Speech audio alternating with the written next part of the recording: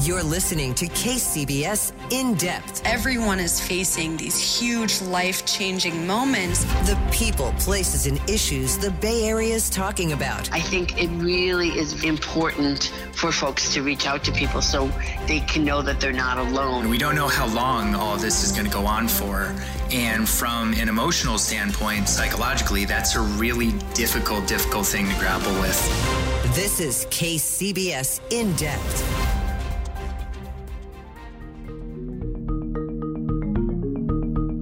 Drought has returned to California once again, and residents up and down the state are now trying to come to terms with what this new, drier normal is going to mean.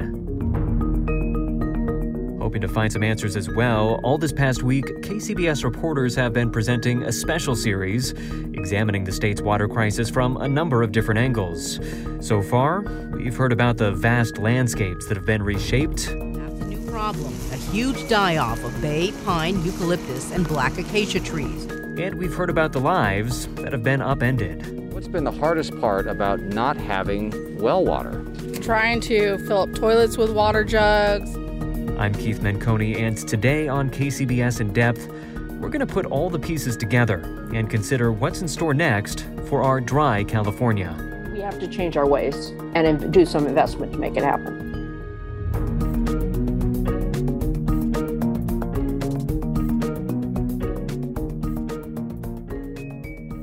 First up, to get a sense of just how quickly this drought is progressing, we're going to check in with KCBS reporter Kathy Novak, who actually had the chance to get a bird's eye view of how this dry spring is impacting Sonoma County. Kathy, welcome to the program. Where'd you go and what did you see while you were up there? Okay, I went on an aerial tour with the nonprofit EcoFlight. Cessna, Petaluma traffic, Cessna 66. We flew over an area of Sonoma County that had experienced a series of wildfires from 2017 through last summer, including, as you'll recall, the massive LNU complex and the glass fire. Kind of flying toward the edge of the footprint now.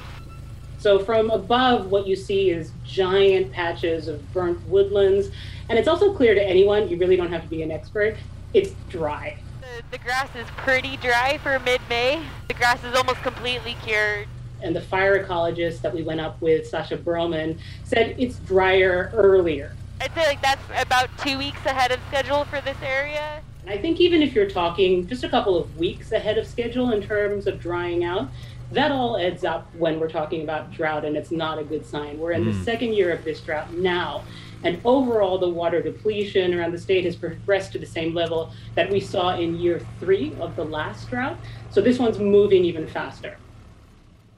So a lot of yellow on that landscape, and as you mentioned, a lot of burn area as well, and really just a reminder of where these dry months, this dry summer that is ahead of us, could tragically lead. And what we're unfortunately maybe already in, Keith, right? I mean, California, we talk about drought, we talk about wildfire. And Sasha Broman, the fire ecologist I went up in that plane with, was saying that she thinks it's entirely likely that even in this area where we were seeing these huge regions of burnt out woodlands, even there, we could be in for yet another bad wildfire season. And it's not just these skeletons of trees that you see over the hills everywhere there. The other thing that we flew over was the areas that didn't burn. And that's where a lot of trees are still alive and susceptible to wildfire and also to drought. Here's a little of how Sasha Broman explained that. Absolutely. Drought is also worsening our fire seasons as another piece of this. And where we haven't been doing successful stewardship for 100 years, we have way too many trees competing for very limited water as a resource. And Keith, another reason that this area is of great concern is because it's fed by the Russian River watershed, which, unlike some other bodies of water around the state, relies heavily on precipitation. So when we're talking about drought and low rainfall, that's a major concern here, too.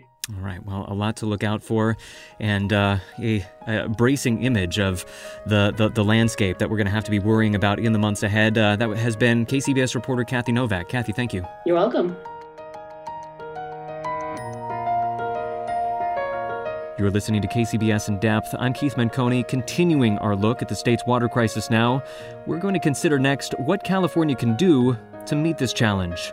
For that conversation, we're welcoming on first climate scientist Peter Glick, who is a co-founder of the Pacific Institute. That's an Oakland-based think tank focused on water challenges. Peter Glick, welcome to KCBS In Depth. Thank you for having me on. Welcoming on as well Felicia Marcus, the former chair of California's State Water Resources Control Board. Currently, she's a visiting fellow at Stanford University's Water in the West program. Felicia Marcus, welcome to you as well.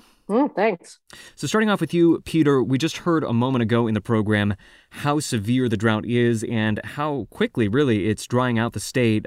We should mention also that earlier this month, the governor extended emergency drought orders to more than 40 counties throughout the state, so that Sacramento response progressing as well. Peter, how does this current crisis compare to what we were seeing a couple of years back in the last drought? Yes, we're absolutely in a severe drought. I mean, if you look at the West as a whole, I think more than 96% of the entire Western U.S. is in severe drought. More than half of the West is in extraordinarily severe drought. And it is progressing very rapidly. You know, we have a water year that runs from October until April, and then our dry season starts.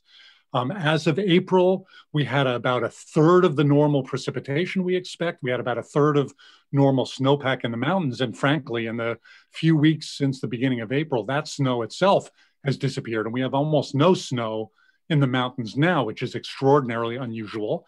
And it's not just dry, but it's very hot. So we're in the second year of a severe drought. You know, we had a 5-year intense drought from 2011 to 2015. And I would argue that the current drought is beginning to look as bad as the worst of that 5-year drought was. Let's hear next from Felicia Marcus. Again, you headed California's State Water Resources Control Board up until the start of the Newsom administration, so until early 2019. You've had a chance to see this crisis from both the inside and the outside of state government. So curious, in your view, have we made any progress since the last drought ended? Are we more prepared this time? Well, the short answer is yes, because we've been through this before and we were able to implement data gathering and other things that we didn't before. We were able to establish a way to get to poor communities who were running out of water because their wells run dry, et cetera. We were able to unleash a revolution in recycled water in urban California through doing streamlined regs and putting out over $1.5 billion. And probably most importantly, because of the mandatory conservation regulations that we imposed, that were fairly controversial with water agencies at the time, the public stepped up incredibly well and figured out how to change out their lawns if they could afford to use less water and exercise their conservation muscle. So we're in better shape, but we're not anywhere near in as good a shape as we ought to be, in particular in terms of figuring out how to manage for our precious ecosystem needs that are part of all of our heritage. That's where it seems to always fall short. And we need to do a lot more on drinking water for poor communities and urban efficiency, ag efficiency. We have a long way to go to figure out how to prepare ourselves for this as a far more regular occurrence. You know, welcome to the future, but at least we got off the dime and got a good start, but we're not anywhere near where we're going to need to be to deal with what climate change is throwing at us. All right, well, let's get into some more of those issues in terms of what we should be doing in just a little bit. But just picking up on that thought a second ago, welcome to the future, the new normal. Peter Glick, is this a new normal? I mean, it seems like it's been so few years since the last drought. It's almost like that was just a brief little interlude for one long drought. Should we be thinking of California as an increasingly dry state going forward? Well, the short answer to that is yes. I'm not a big fan of the idea of calling this the new normal. It's the new abnormal in some ways. If we call it the new normal, we think, well, that's just the way it's going to be. No big deal. It's not normal. The important point here is this is not normal. What we're seeing is more intense, more severe, more long-lasting extreme events on both ends. You know, California's always had wet and dry years. The world always gets wet and dry periods. That's what droughts and floods are. But we're seeing more extremes now. And what we're seeing is the impacts of human-caused climate change. 2011 to 2015 was the worst 5-year drought on record. 2017 was the wettest year on record. And now we're in another 2-year drought. The Colorado River Basin has been in drought for 20 years now. And people are talking about this as a mega drought. That's not normal. And so the way to think about this is conditions have changed, and we can't do things today the way we did them in the past. We have to start planning for and doing things differently. And so bottom line, does that mean living in a state where we plan to use less water than we have been using? What does that mean? What do we have to give up to get there? Well, yes. I mean, the truth is, even without climate change, we've never had as much water as we want to do all the things that everybody wants to do. We've always been water short. And so Californians have always had to deal with drought. And as Felicia mentioned, we learned lessons from each past drought. In 76 and 77, we had a bad 2-year drought. And that's when we started thinking about, all right, maybe we ought to be developing low flow appliances and better washing machines and toilets and dishwashers and shower heads. And then we had another severe drought in the 80s. And we thought about, well, maybe we ought to think about how we manage our forests. And again, as Felicia mentioned, the last drought, we actually got sustainable groundwater law, which we haven't fully implemented yet. So we're moving forward. We're learning and doing new things, but there's still a tremendous amount that we need to be doing to live in this new permanently water short condition that we're in. Yeah. Still finding the words for all of that. Felicia Marcus, so we just mentioned the new groundwater laws. Those are going to set regulations for how much water various communities can take out of the ground, because obviously we've been pumping far too much out in many areas. But those are going to take a few years to take full effect, and we're still not quite there yet. So what does it mean heading into this drought where we're going to need more water? We're going to be relying on that groundwater more, knowing that we're still not on a sustainable path quite yet. How can we balance the need to get through this drought with also the need of managing those water tables, responsibly? Well, it's all about efficiency. I mean, I think the Groundwater Act is fairly innovative. It'll take a little while, but it's a huge lift. Since particularly in the Central Valley, we've been overdrafting our groundwater basins by 2 million acre feet a year. So you don't go from that to zero without massive social and economic dislocation. The point here is to learn how within our means, or in terms of what nature provides. And it's a combination of restricting what people can pull out, but also intentionally getting more in those wet years that we're going to be very lucky to have, so long as you don't have the death, destruction, and mayhem that flooding can cause. We're a lot luckier than a lot of other places in the world where it's just going to get drier. We're going to get dry, more dry, punctuated by really wet that's going to come really fast. And we need to figure out how to capture it and get it in the ground, into those groundwater basins, which are the only thing that can compensate for the snowpack we're going to lose with a few degrees of temperature rise. So it's a massive systemic change that each community is going to have to learn to live within their means. In the short run, I actually am slightly more optimistic than Peter, perhaps, maybe not, maybe it's the wrong way to put it. I think we're very inefficient with how we use water, even though we're more efficient than probably almost anywhere else in the country, certainly not the world, but the country. In that in urban California, we've got all kinds of low-hanging fruit, lawns being the key one, where over 50% of our water use in urban California is outdoor ornamental landscape. And a huge chunk of that is our lawns. So there's a lot we can do there. And the other is leaks. It's not just all about shorter showers, which are important, or getting a low flow toilet. It's about leaks, checking to make sure your toilet's not running by doing the food color test, and being able to check the lines within our systems. And regs on that are coming as well. We lose 10%, 20%, 30%, up to 60% of our urban water use due to leaks. So there's a huge place to save there. And in agriculture, we're going to have to live within our means. I mean, ag is great, but it's kind of too much of a good thing these days. And it ends up being, growing stuff is cool and it's good, but we're growing more than the system can bear in terms of either our groundwater basins or fights over whether we leave, more than 10% of a river flowing for the ecosystem that needs it desperately. And we're just a little out of whack in but we have to change our ways and do some investment to make it happen. Yeah. All right. Going to pick up on a couple of those ideas, but real quick, want to reintroduce you both. You are listening to KCBS In Depth, your weekly deep dive into the events and trends shaping life in the Bay Area and beyond. I'm Keith Menconi. All this past week, KCBS is bringing you reports on California's water crisis. Today, we continue that coverage right now with a deeper look at just how the state might be able to adapt to this new, drier normal. Joining us for this part of the conversation, we're speaking with climate scientist Peter Glick, co-founder of the Pacific Institute based out of Oakland.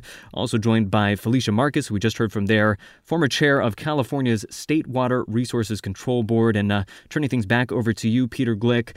So we just heard a little bit about how we are using more water than California can really sustain. What are the consequences for that overdrawing, for the rivers and the water tables? What's happening to California because we're using too much? Well, we know that the bad things include overpumping of groundwater. Felicia talked about that. There's a massive overdraft of groundwater in the Central Valley because we have too much farmland under production and the water use is inefficient, as Felicia mentioned.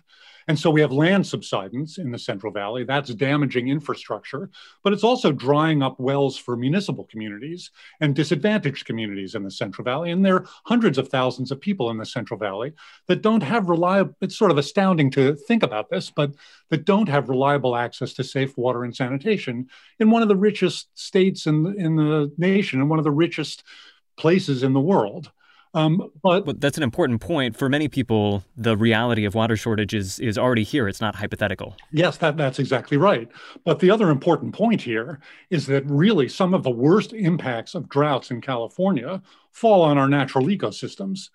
Already our natural ecosystems are stressed, our fisheries are endangered, our forests and soils are drying up. And during a drought, those impacts get worse. In 2014 and 2015, we lost 95% of the winter run Chinook salmon because of high temperatures in the Sacramento River. And that's probably going to happen again this year because we've given away too much water and what's left is too hot for them to survive. We have hundreds of thousands of dead trees in the Sierra Nevada from past droughts, and that contributes to wildfires. And it's going to be probably another very bad wildfire year because of the drought. But I'm actually an optimist. I actually believe that we do have turn this around to this. The Pacific Institute has done a lot of work over the years in quantifying the potential to do more with the water we already have, to cut urban water use. And as Felicia said, gets rid of our outdoor lawns and replace them with efficient gardens and efficient washing machines and dishwashers and toilets. We know that our farmers can grow more food with less water, with better irrigation systems. We know that we can use wastewater that we currently treat to a high standard, but throw away for all sorts of purposes and collect more storm water when it's wet for use in dry periods. The solutions are out there, and Californians do the right thing when we're told to do the right thing. But already this year, the politicians and policymakers are a little behind the curve, I would argue, in raising awareness about how severe this drought is and what we can do to address it. We've been a little slow to get off the mark this year. Yeah, and especially important given how fast that mark is moving. Felicia Marcus, we have heard, the governor has a bit of a tax windfall that he's able to spend this year, and about a little bit more than $5 billion of that is going to fund water infrastructure and conservation projects. And, Peter Glick was saying there are steps that we can take to make our water usage more efficient. Based on what you're seeing that money get spent on, are we spending it on the sorts of things that we need to move in that direction? Well, the buckets you can see in the budget so far look just fine. The question is scale and how it's implemented and delivered. And just to make this a little bit more concrete, what are the top priorities that you would say are, the projects that need to be put at the highest on the list for what we should start first? Well, and Peter touched on this, I think we have to absolutely prioritize disadvantaged communities, number one, and make good on the human right to water legislation that was passed a decade ago in terms of making California the first state in the nation to declare it, and then to be the first state in the nation to actually do it. And we're in process. We've certainly done a lot of things through the last round, got a lot of legislation authority and money, but we have to implement, and that's all in process now. But we got to focus on that first things first. The next is we got to get real, as opposed to combat science. We got to get real about leaving enough water in our river system so that they can survive. We're living in a dream world about it. And, all of these large dams were put up with the law, 5937 of Fish and Game Code. You can put it up, but you got to keep fish in good condition below the dam. And that just hasn't happened.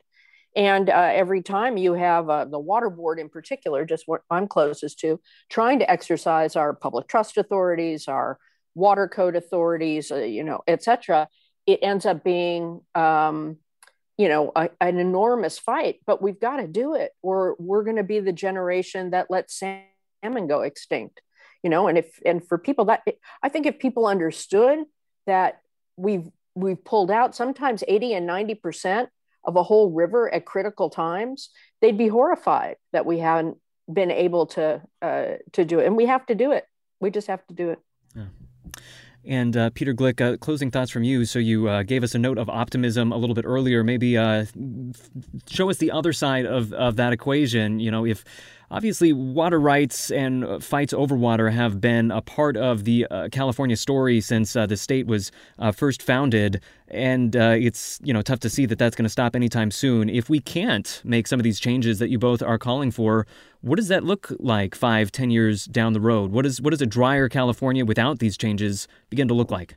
Well, I am an optimist. Some people think an optimist is just a badly informed pessimist. But I do think we know what we need to do, and I do think we can do it. If we fail to do it, what we're going to see as the climate continues to change, as temperatures go up, as snow continues to disappear, is continued dying ecosystems. We're going to lose salmon species. They're going to go extinct. We're going to lose more wetlands and more of the Pacific flyway that support migrating birds. We're going to see worse impacts on disadvantaged communities that don't have access to safe water right now. We're going to see dislocations in the ag community. We can manage, California is a fantastic place to grow food, and we're going to continue to have a healthy agricultural economy. But if we're not thoughtful about it, we're going to see bad impacts on agriculture. If we're thoughtful about it, if we can manage the restoration of our groundwater, that's a good thing. But if we don't do it properly, farms are going to go under. Small family farms are going to be hurt. We're going to see bad impacts on agriculture. So the trick is to do the things we know work, to do them faster, to make the right investments, to prepare us, not just for the shortages that California has experienced in the past, but the ones that are coming in the future. Yeah. And Felicia Marcus, just about a minute left. If you could, we've been talking about the changes that we need to see on larger scales, statewide scales, community scales. What should individual water users be thinking about now as we head into these drier months? How can we all take a little bit more responsibility for the water that we're using? Well, a few things. One is lawns and leaks, as I said. Yeah. You do the food color in your toilet tank, you wait overnight. If there's the colors in the bowl, just go buy a new flapper. That's usually what it is. And even I can change that. And there's more you can do in that scene. And, ditch the lawn unless you love it. And if you love it, let it go brown. During the summer, it's not that hard to do. Water your trees. I always say water your trees, wash your hands, and drink all you want. But I think there's also a need for the public to step up and own the bigger picture, make their voice heard in their local government, state government. I think people need to call for saying they care about ecosystems and fish. They care about salmon. Salmon's orca food. If you're not a fish person, there's just, I think there needs to be greater political will and awareness to say, hey, we actually want you to fix a problem versus just squabbling and fighting the same old fights. And there should be a call to figuring out how to actually have a water rights system that can be implemented and work, that's fair, it treats the environment and small communities and others fairly. That's a big lift, and we started doing some things in the quantification and the information arena and using our public trust responsibilities during the last drought. And it was seen as radical, but it was a drop in the bucket compared to what we really need to do. And we don't have to do it in a way that harms anyone, but we need to move. All right, well, quite a few calls to actions that we heard right there, but with things changing so fast, we're going to need to move fast too. We have been speaking so far to climate scientist Peter Glick, once again the co-founder of the Pacific Institute based out of Oakland. Peter Glick, thanks so much. Thanks for having me. It was fun. Also joined by Felicia Marcus, the former chair of California's State Water Resources Control Board. Felicia Marcus, thanks to you as well. Oh, thank you.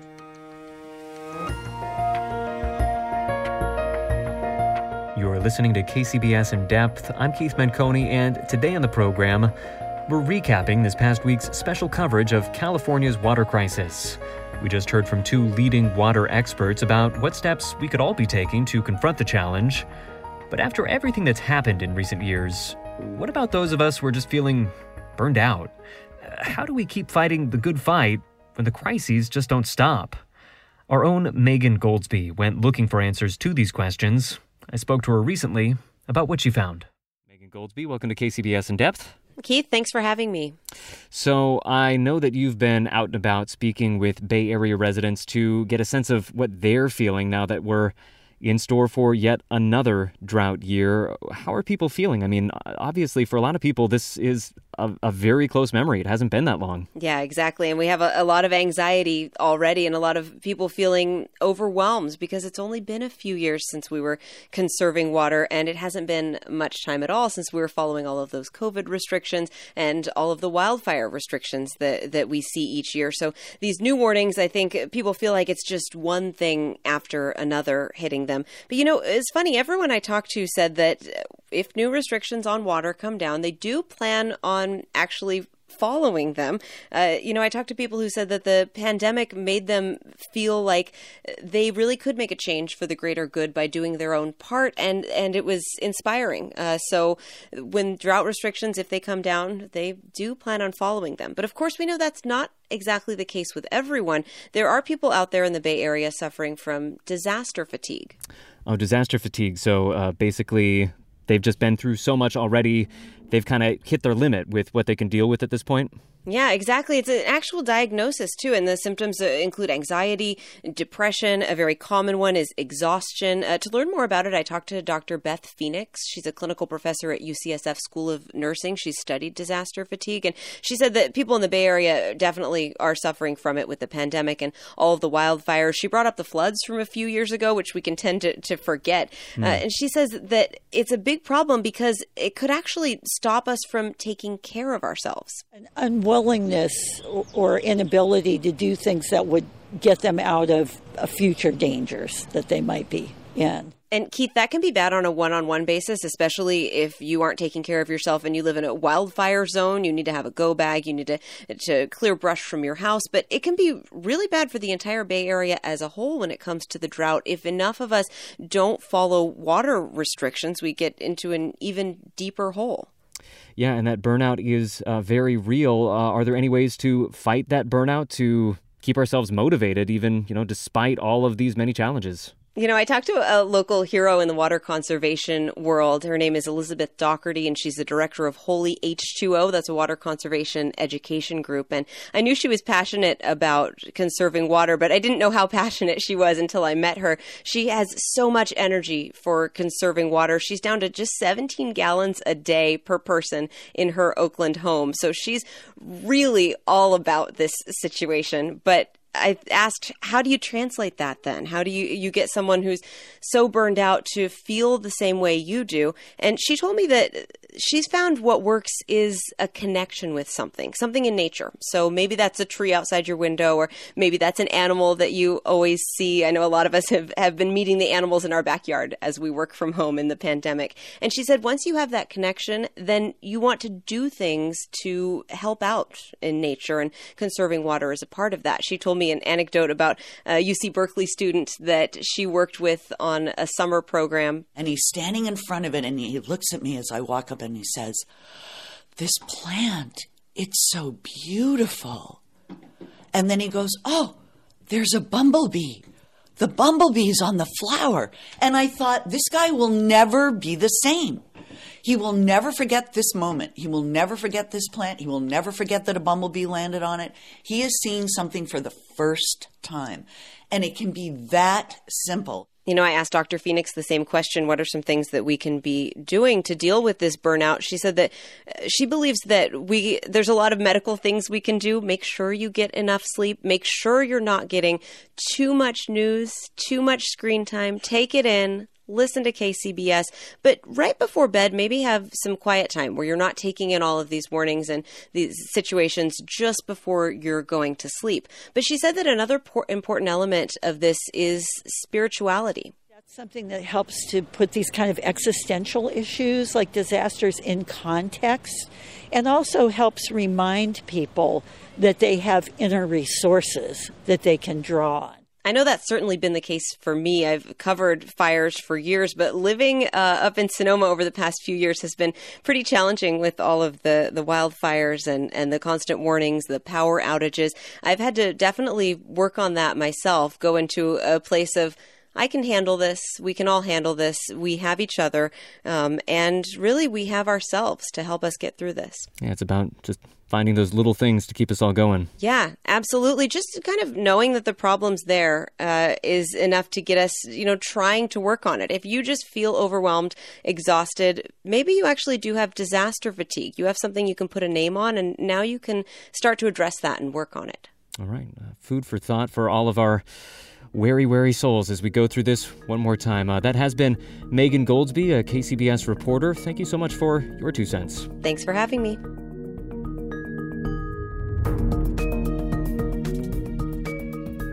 This has been KCBS In Depth, recapping a week of special drought coverage. Keep it tuned to KCBS as we continue to follow this unfolding crisis in the months ahead. For now, though, signing off for KCBS and In Depth, I'm Keith Menconi. Stay safe, be well. We'll see you next week.